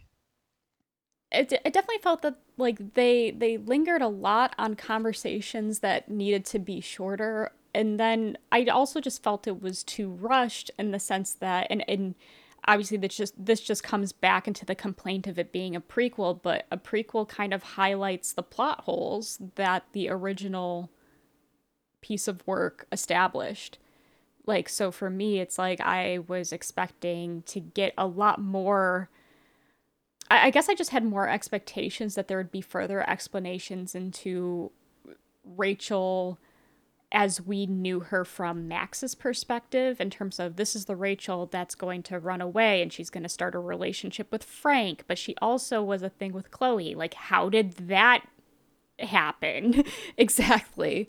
And then at some point, Rachel's going to meet Jefferson, and Jefferson's gonna, like, you know, murder her. Like, we don't necessarily need to see the meeting of Jefferson per se, but, like, I was just kind of more inclined to I was just more curious as to how you transition from Chloe to Frank. And they kind of hint at it in episode 3, just in that Frank and Rachel have a run-in at the junkyard. But it's not really established that, like, those two are going to be an item soon at all. And I think I'm just still confused as to how that happened. And I think I've just kind of come to the conclusion that the prequel just decided to gloss over that detail and kind of keep it as, like, a plot hole and more focused just on the relationship with Chloe. It kind of felt like you were saying it was a different studio that did this. And it kind of felt like, in some ways, they were like, well, we're distancing ourselves from the first one because we don't want to be responsible for all that But you shit. can't Because distance that was yourself some from weird it. shit. Because it Yeah. is this is a prequel to that game. Like there But do you is remember no when distance. they didn't distance themselves at the end and they just show the binder? Oh my god. Well, and yeah, that's just another thing too, though. Like this game also just felt very, or this episode just felt particularly, like I said, just like the game kind of gave us a middle finger, being like, and Rachel dies anyway. Like that final shot. Like I wish they just left episode 3 with showing Chloe and Rachel like happily ever after. Yeah. And as gamers, we can be like, oh, well, this is bittersweet. Like, we know Rachel dies eventually. Like, this is bittersweet. But instead, they have to do the final vignette of, like, here's Chloe calling Rachel 17 times. And you hear Jefferson taking photos in the background. And you're like, fuck, Yeah. I didn't need this shit. Yeah. Yeah. I think to like talk about pacing, like that did not land for me in terms of the pacing of the game. Which, okay. Right, because it was right after, like, they were doing the happily ever after scene. Mm-hmm. And, like, that was definitely 2 years later, just based on Life Yeah. is Strange timeline. And So I they think- kind of, the one, like, horizontal wipe to that scene, or whatever they did, Right. was yeah, a exactly. 2 year The one transition. transition. Transition. Yeah. Yeah.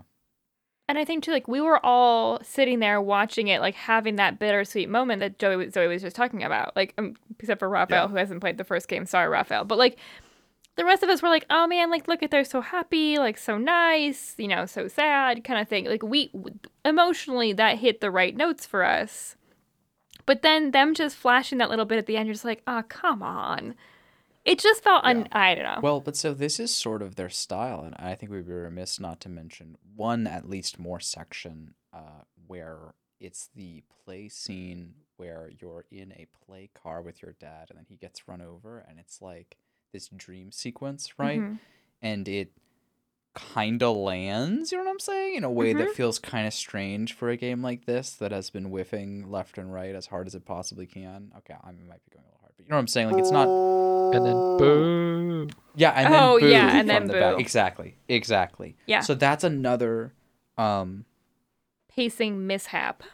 So I actually think the Just timing is bad there for the choice. comedy. Like I think it is funny, but I think the problem is rooted in the fact that they're actually landing the previous scene in a way that, I think we all were like, oh my god, we're actually feeling something in a Yeah. way that's working. So like, why would you? But Yeah. but when we talk about the pacing of this, I know there's like a previous topic, but I really did want to point out one more thing about it. Is it to me? I think about it in a sound way. Like I model it in the same way I model sound, where it's like, it's and hearing and listening. It's like there's I think different media on different mediums can choose to have a sensitivity to these sorts of emotional things. And I think Life is Strange is often very loud. Which means it's smashing you over the head with the foreshadowing of the fire. Like, you know, just like we talked about this, like the foreshadowing is just out of control in a game like this. So it's very loud. It doesn't require much subtlety and much detail and much elegance to tease out the sort of narrative and the foreshadowing and stuff like that, right? But there are occasional moments of this game that are quiet. There are just occasional moments, and what I mean by that is that you have to listen very carefully to what's happening. You have to feel it. You have to like open yourself to the experience. And the unfortunate part about this game, and I think this is kind of what we're recoiling to, is when we like slow down, listen very carefully, it's quiet. They kind of end up shouting at the end of that scene. They smash you with something really hard.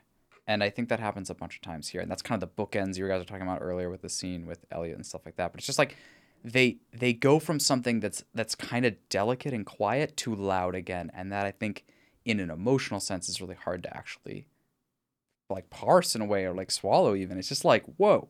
And yeah, that's the way I put it. It's like they're smashing you over the head with something, and then they try to hit you with something a little delicate, and you're like, oh, I'm actually vibing with this delicate thing. It's like kind of cool the way you're doing this, and then they can't stick to that for too long. Like it's just not their style, and they may not be capable of doing it. So that's unfortunate. Unlucky, really. Has Gabe responded with a review, or shall we read? Well, I was actually gonna ask, like, Raphael, having not played the first game, like, how did you think that this game wrapped up? So I mean, I think I definitely had fewer expectations. Um, I mean, you were definitely collectively like saying a lot of spoilers for what was going to happen, and that didn't really have that much meaning to me, I guess, uh, because I didn't have the context for like the photography teacher, for example, and the binder. Um, that being said, I don't know. I It seemed more or less consistent with the rest of the game. Uh, I didn't have a whole lot of expectations, and it delivered about as much as I expected. That was very kind of you, the way you worded that. But also such a diss, and I really liked it. Can I just say that I had extremely low expectations, and they were exceeded by some parts of this game. So I mean, that's know. bordering on a review. I was gonna say maybe in your review section you can. I'm curious, like, what parts probably exceeded for Yeah. you. sure. But yeah, are we there then? We're ready. So, Right. should we maximize the time for Gabe or minimize it? I think it's over, bro. If he hasn't texted by now, we read I his think Steam it's review. done. Yeah. Okay, okay. I think we gotta. I think you should go first. Let's hear Gabe's review. Okay, let's hear Gabe's review. All right, so Gabe As says, read by Zoe. as a gaming newbie, I am so fortunate to have been recommended this. If you like narrative, puzzles, and characters, there is everything to love about Life is Strange Before the Storm. Gold star. Reasonable. Wow, that was so incredibly Gabe. I'm just blown away. I know. Yeah. And I'd now like to. I couldn't let Gabe. I'm so sorry. Gabe did write a review, and I have it on my phone. And I really wanted to hear the review that Zoe had picked, and I thought comedically we couldn't lose that moment. But here is Gabe's other review. He's got kind of a. Please just So read as word a for word gaming what Zoe newbie- just said. If you No. can do it, do it. As What a is Gabe's newbie review and why does gamer. it start with as a gaming newbie? As a gaming newbie, Gabe says, "Oh fuck, gamers. I'd give it a meh, leaning towards one thumb. This one is super cringe, but some of the moments, themes, and the ending scene especially just hit different." End of review. Gabe, Gold we star. love you. Gold star. Congrats on finishing your first game. Yeah. Yeah. And scene. Yeah, who goes next? Anyone. I was gonna say Gabe can't pass the baton, so someone needs to pass the baton for Gabe. Well, it feels like you've said it. Cool, that's me. You passed yourself. I'll grab it. Yeah. I'm gonna probably give this game a meh. Mainly in the sense that, like, obviously with everything we've said during this podcast, like, I just think this game would have just been better done in a different medium, or the story could have been told as a different medium.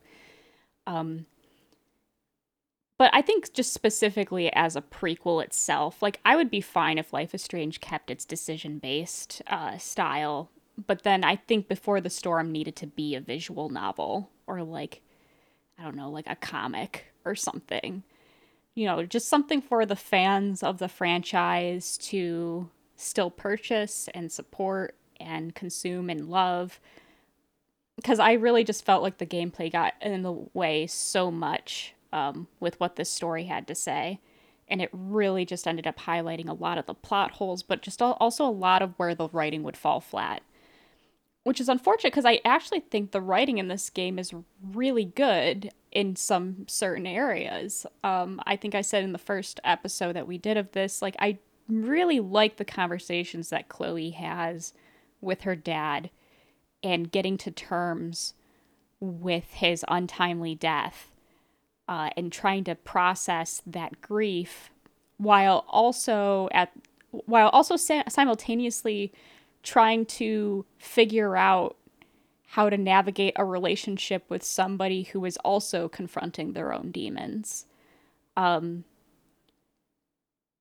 being said, I think like the character of Rachel, as mysterious as she was in the first game, I think she had some dimensionality in this game, but I would have just liked to see so much more of what her draw was. I think that the character of Rachel Amber kind of fell a little flat in some areas, which is unfortunate.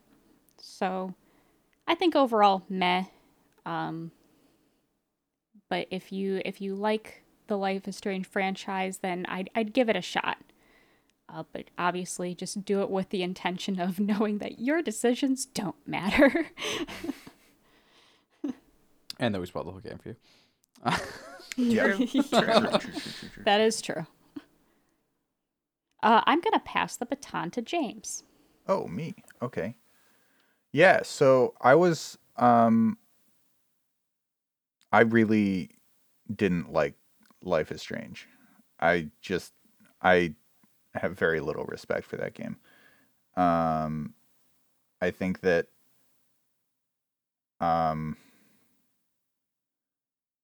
the choices that the writers made were often not good. And based on that, I was not expecting really anything out of this game. I was expecting another, thumbs down, like, what the fuck? These characters are all, like, horrible at being humans. Not just, like, being, not horrible humans, but, like, terrible at existing in the world. And I was really pleasantly surprised by some of the scenes. As Zoe mentioned, there was some glimmers of really good writing and really well expressed emotion. The scenes with Chloe talking to her father in sort of dream sequences. The junkyard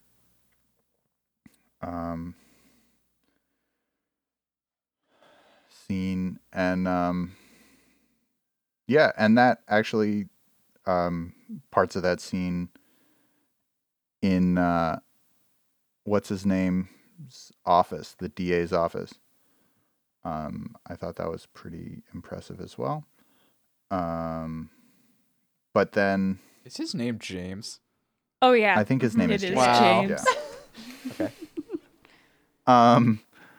But I still feel like the writers of this game have not given any reason why these characters need to be the ones that are solving these problems. And like that point almost hits home more with 16-year-olds than with 18-year-olds, but like they're all fucking children. And like Chloe going after a drug dealer by herself with a hostage situation is just, it's the dumbest shit. Without a weapon. It's like, why would you think that that was the right choice? Nobody would think that that's the right choice. He doesn't even say don't go to the cops. Like, that didn't even enter his mind to say, and it didn't even enter her mind to tell the cops that we're literally at the house she was at that there's a hostage situation and she knows where it is. Like, these writers have a thing for just letting that shit go. And it doesn't make any sense to me. But yeah, so pleasantly surprised that I didn't hate every part of this game. Congratulations. So it's a meh. Okay. Yeah. There you go. Okay. The rap battles were fun though. Legitimately, Good. the like argument mechanic. I think that's hilarious, and I enjoyed doing those with you guys. Oh, side note, sparring over the pudding cup. I felt like the best person Oh and my the God. worst person. You guys egg that on. Oh my god. I want no part I in wanted that. to see just Chloe how is such how a she would shitty take human no being. prisoners with getting a pudding cup from a guy who's in his hospital bed. She goes And to boy, visit did this she guy she not doesn't even disappoint. like. And to be a steal his nice pudding. person, and then steals his pudding. What the fuck?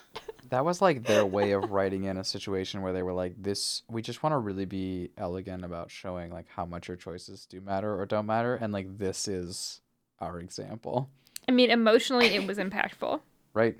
Yep. Yeah. We ate his pudding. and we felt bad about it. Yeah, y'all pieces of shit though. I think it's in character. Yeah, because she's a piece of shit. All right, James, who you tossing All right, to? James, pass that baton. Oh yeah, baton pass. Elena. Interesting. Okay. I echo some of the same sentiments as James has said, that I was, pleasantly surprised, I guess, by some of the writing in this game. In terms of that, some parts that some of the emotional notes of this game like really did hit, and as McCoy and Zoe called it, it would become YouTuber hard mode. We would all just collectively sit there and like be like, okay, we feel that feeling. I think, for example, the scene in the junkyard when Chloe finds her dad's wrecked car is like really well put together, emotionally hits, well paced, all that like good stuff.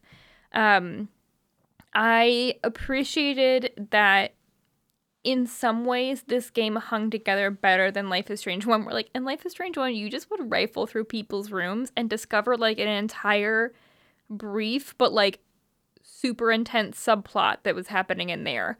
And this game took it a little longer. There you got more time to kind of like see interactions with characters before you had a moment with them and meet them. I think like the Drew sequence is a good example of that, where like you have several interactions with all the characters involved in that before the scene unfolds, and that decision moment, while we discussed at length how decisions don't really matter, it felt emotionally salient, or you felt like you were making a moral / like ethical choice in that moment. And so I think in a lot of ways, I think that the writing of this game is better, and I enjoyed it more than the first one. I have a hard time with the rating for this game because, like, do I think that this is the greatest game ever made? Obviously not. I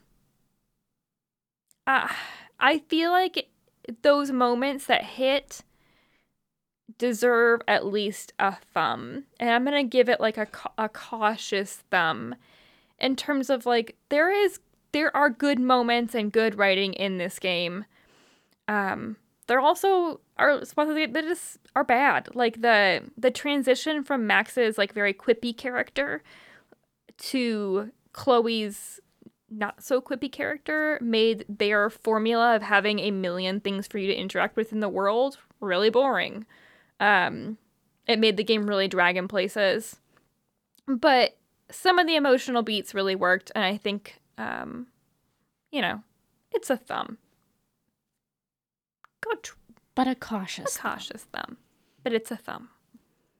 And I will toss to Raphael. Okay.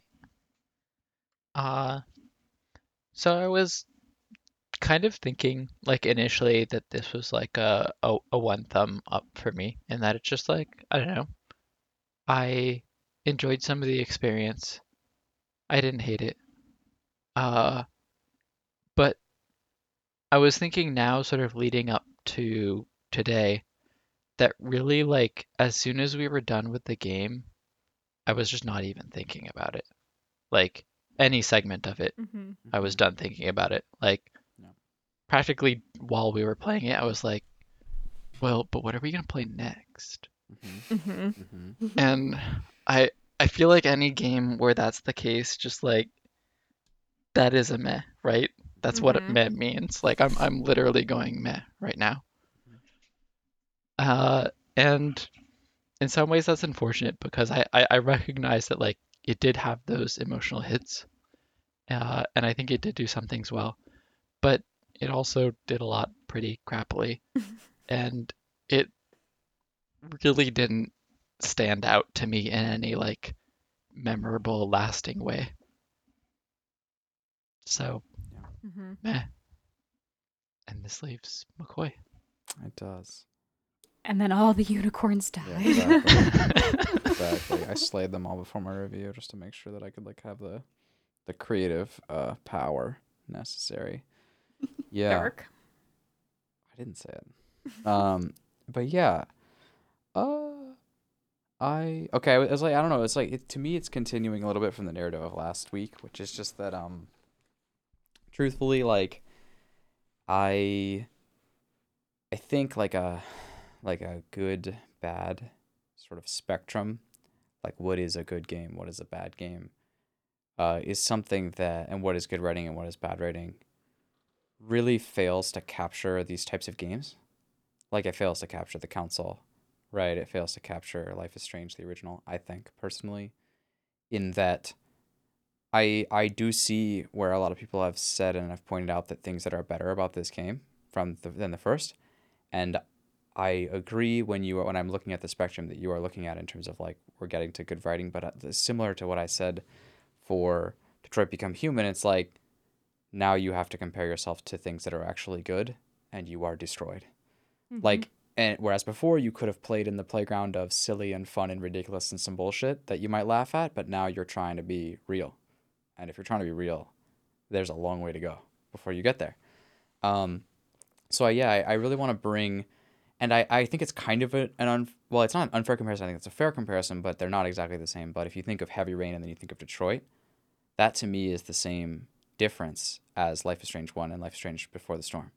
Whereas Life is Strange 1 is Heavy Rain, where it's like, it's just, and I think Heavy Rain is a better thing at this than Life is Strange is, but they're both like ridiculous and eye-rolly and groany and just silly and crazy and kind of a ride, and you're just like, wow, what the fuck is going on? And like all the characters, and like it's so easy to talk about all the things that you think quote went wrong with Heavy Rain, but Heavy Rain is a work of art now. If people were to sit there and to fix Heavy Rain, you would be left with a terrible game. But instead you have this game that you can come back to every couple of years and think that is some bullshit, but with a smile on your face. And I think that's what Life is Strange Before the Storm is unfortunately it is like they tried to improve on that game, but they did it on the spectrum that people are talking about, which is good to bad, and as a result, it has less value to me. I think for what Life is Strange was going for, it is worse in every way, unfortunately. It is kind of a neutered Life is Strange. Like the decisions matter less, like the mechanics matter less. Like they took the rewind time out of this game, which was the whole premise of the first one. It's really unfortunate. I think in many ways, yeah, like I'm saying, and I guess I'm saying it again because maybe I think people don't understand. Reference. Nailed it. No, but seriously, like I actually just don't think any of the improvements in this game made it a better experience. I actually think it made it a worse one, and a worse one to go through. And I reflect on that a lot, and I think as a result, it's a meh. I think it's No, nothing. I just feel cheated because literally right before the podcast, we were outside and you're like, it's at least a thumb, right? And we like cited some moments, and now it's fine. I baited you. I feel baited. Yeah, you need to be strong in your opinion. Yeah. Fuck. Next time I'll see if I can get a No, gold star. it's out of on you. record now. Bring it up during Game of the Year. No. I just like it's not. It's not, in my opinion. I agree, probably. What? I don't know. Just keep going. I'm fine. I'm going to mention in the ratings I put for Elena cautious thumb, and then in parentheses I put and was later betrayed. It's not betrayed. No. It's just this is. I mean, I think if you had been listening to any of the, No, I no. literally made this point last week, right? Yeah, you're good. I can Yeah, take it. Not important to listen to that, but yeah, like it's just that's the way I think about it. It's like this was a less enjoyable experience, and it's because it's quote better, and as a result, it is worse. And so there you go. I think thumbs down would be kind of cruel to something like this. So I'm gonna leave it at a meh. It's not that bad, you guys. Jesus Christ. But is it forgettable? Like Raphael said, absolutely. It's I think already that's forgotten. I think that was a good qualification of it, Raphael. Like, I think that made me think. Yeah. So he betrayed you too. No, I'm fine. You seem fine. I said cautious thumb. Mhm. I thought it deserved a little bit of recognition for some of the things that it does well. And yet you were dumbfounded at how those seem to not. I also Add any always get enjoyment. baited. Do you want to know what really I mean, happens? Here's I what think all of us were leaning a little bit like Yeah. we did get something out of it. I think too. What always happens to me every time I come on the pretty much every time I come on the podcast, is like once we talk about it for a while, I'm like, oh yeah, and I just think favorably about the experiences that Yeah. we have together, and like I enjoy talking about it so much. I'm like, yeah, it's totally a 2 thumbs, or it's totally. I think I always edge up after we've talked because in my mind now this is part of the experience, and I enjoyed this part. But so I'm fine with that. Like I think I always round up kind of in the end. And that's potentially just a great outlook on life. So And, like, I'm just optimistic. Yeah, I mean, like, look, like I don't know. The podcast experience adding to it is a dangerous thing. I think, but it's a beautiful thing. Objectively, it's wrong. No. Well, it's just that like Don't let this get your rating down. it's a beautiful thing. Like if we all think about the fact that yes, the podcast, both listening to it, I'm sure the listeners feel this way to some degree on some episodes, but us at least talking about it, I know we've all talked about it behind the scenes. It's fucking awesome to really get to the bottom of it, good or bad. That's a great experience. It's the similar concept, although it's maybe a bridge too far for playing a game together, right? Like, oh, you had your fun with your friends. Like, does the game deserve the credit? I think if it's a good backdrop, it does. And bringing it back to my review, I think that's why this game was not as good of a backdrop, I'm afraid. And that's okay. But what I will say is that it makes me nervous for Life is Strange 2, which I haven't played. And apparently it's already out, and people already apparently know how it is. But that's back to like Don't Nod or whatever. It's back to the shitty writers. So chances are. Shout out to Don't Nod. Don't I mean- nod. Like dash the shitty writers dash. This is James' personal opinion. yeah. Please don't. This is my personal opinion about the fact that they're they're shitty writers. And that adds, some amount of value to some people. And fun experiences. Yeah, I just Because wonder. wacky shit happens. Because this game, I think part of the reason why this game really suffered is because it took steps away from Max and Chloe's relationship and then tried to make another one sort of similar but just worse in essentially every way for me. But like, is Life is Strange 2 back to Max and Chloe? It's not, right? It can't No, be. I think it's No, it's not. different No. characters, right? It's different characters. It's Yeah. it's about some brothers. So I don't know, obviously, right? It could be good. I'm willing to say it's awful.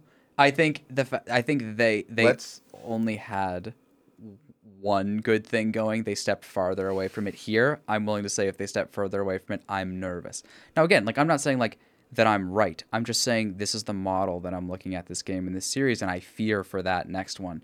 And I fear for a third one if they step further. Because I don't think they're capable of stepping farther away from the things that are working in this game and having it be redeemable. So we shall see. Maybe someday. Yeah. And there you have We'll it. have to decide which brother is the Chloe brother and which brother is the Max brother. And which one lives? I was like, Jesus. no, I mean, Okay. you think that's fucked up, but like, don't look at me. Look at the game. Oh, it's a fact that one of them's gonna die. Yeah, they might It's both the older die. one. Hot takes. If you know what The older happens in brother. Life is Strange 2, don't write into us. We may or may not play that game. Do not spoil it. But we already know the older brother's gonna die. Exactly. Oh, but if they pull like spoilers, insert title of famous games here, they could go for the younger brother, and that one's impactful too. Oh shit. Yeah, younger brother hits hard as well. But I guess Yeah, but the older brother is, well, they don't have any interest in removing like power structures. So there's there's a reason why in the young adult genre there's so many orphans, and it's because young adults go to their parents when they have to deal with difficult shit. And so you get rid of their parents so that the kid has to deal with it, right? Right. This is kind of what I was thinking about the police and Max in the first game. Like, they didn't get rid of the police, and so she should have gone to them. But that's the older brother, right? So the younger brother has to deal with shit. And if this happens, we'll ask you about it. On camera. Ba-dum. Hey. Yeah. Oh my God. I don't know if it's exactly I this haven't I heard think that next in week a we're gonna do a long time. deliberations episode because we need to figure out what the fuck we are up to. Yeah, we finished a couple of blocks. We did. We did the Bastion block. What is that? The Supergiant Supergiant. Games Supergiant. block. Super Yeah. Giant. We did the Life is Strange block. That's right. Now We did a Valorant 5 stack. Yes, we did. We're Is that one ever done? Yo, No, that Breeze, one's forever. But the new map is Flames. It is Flames. I mean, I assume, yeah. And by talk Flames, I later. mean it's either you are burning alive on the A side, or you're having a fun time on T side, just rocking their world. But if you want to hear more about that, there's nowhere to find that. So take that. Google it. Yeah. I was gonna say, haven't done watch that Iceland, but they're not gonna do shit. conversation Okay, let's yet. not get into a Valorant thing, even though I love that shit. I think it is time for me to end this podcast and potentially go to the bathroom. Okay. great ending. All right, hit the stop button. I accept this. Yeah. Please remember to drink water and go to the bathroom at necessary intervals. You can pause this shit. We can't. Like, yeah. Ba-da. Okay, hit the stop button. Yeah, sure.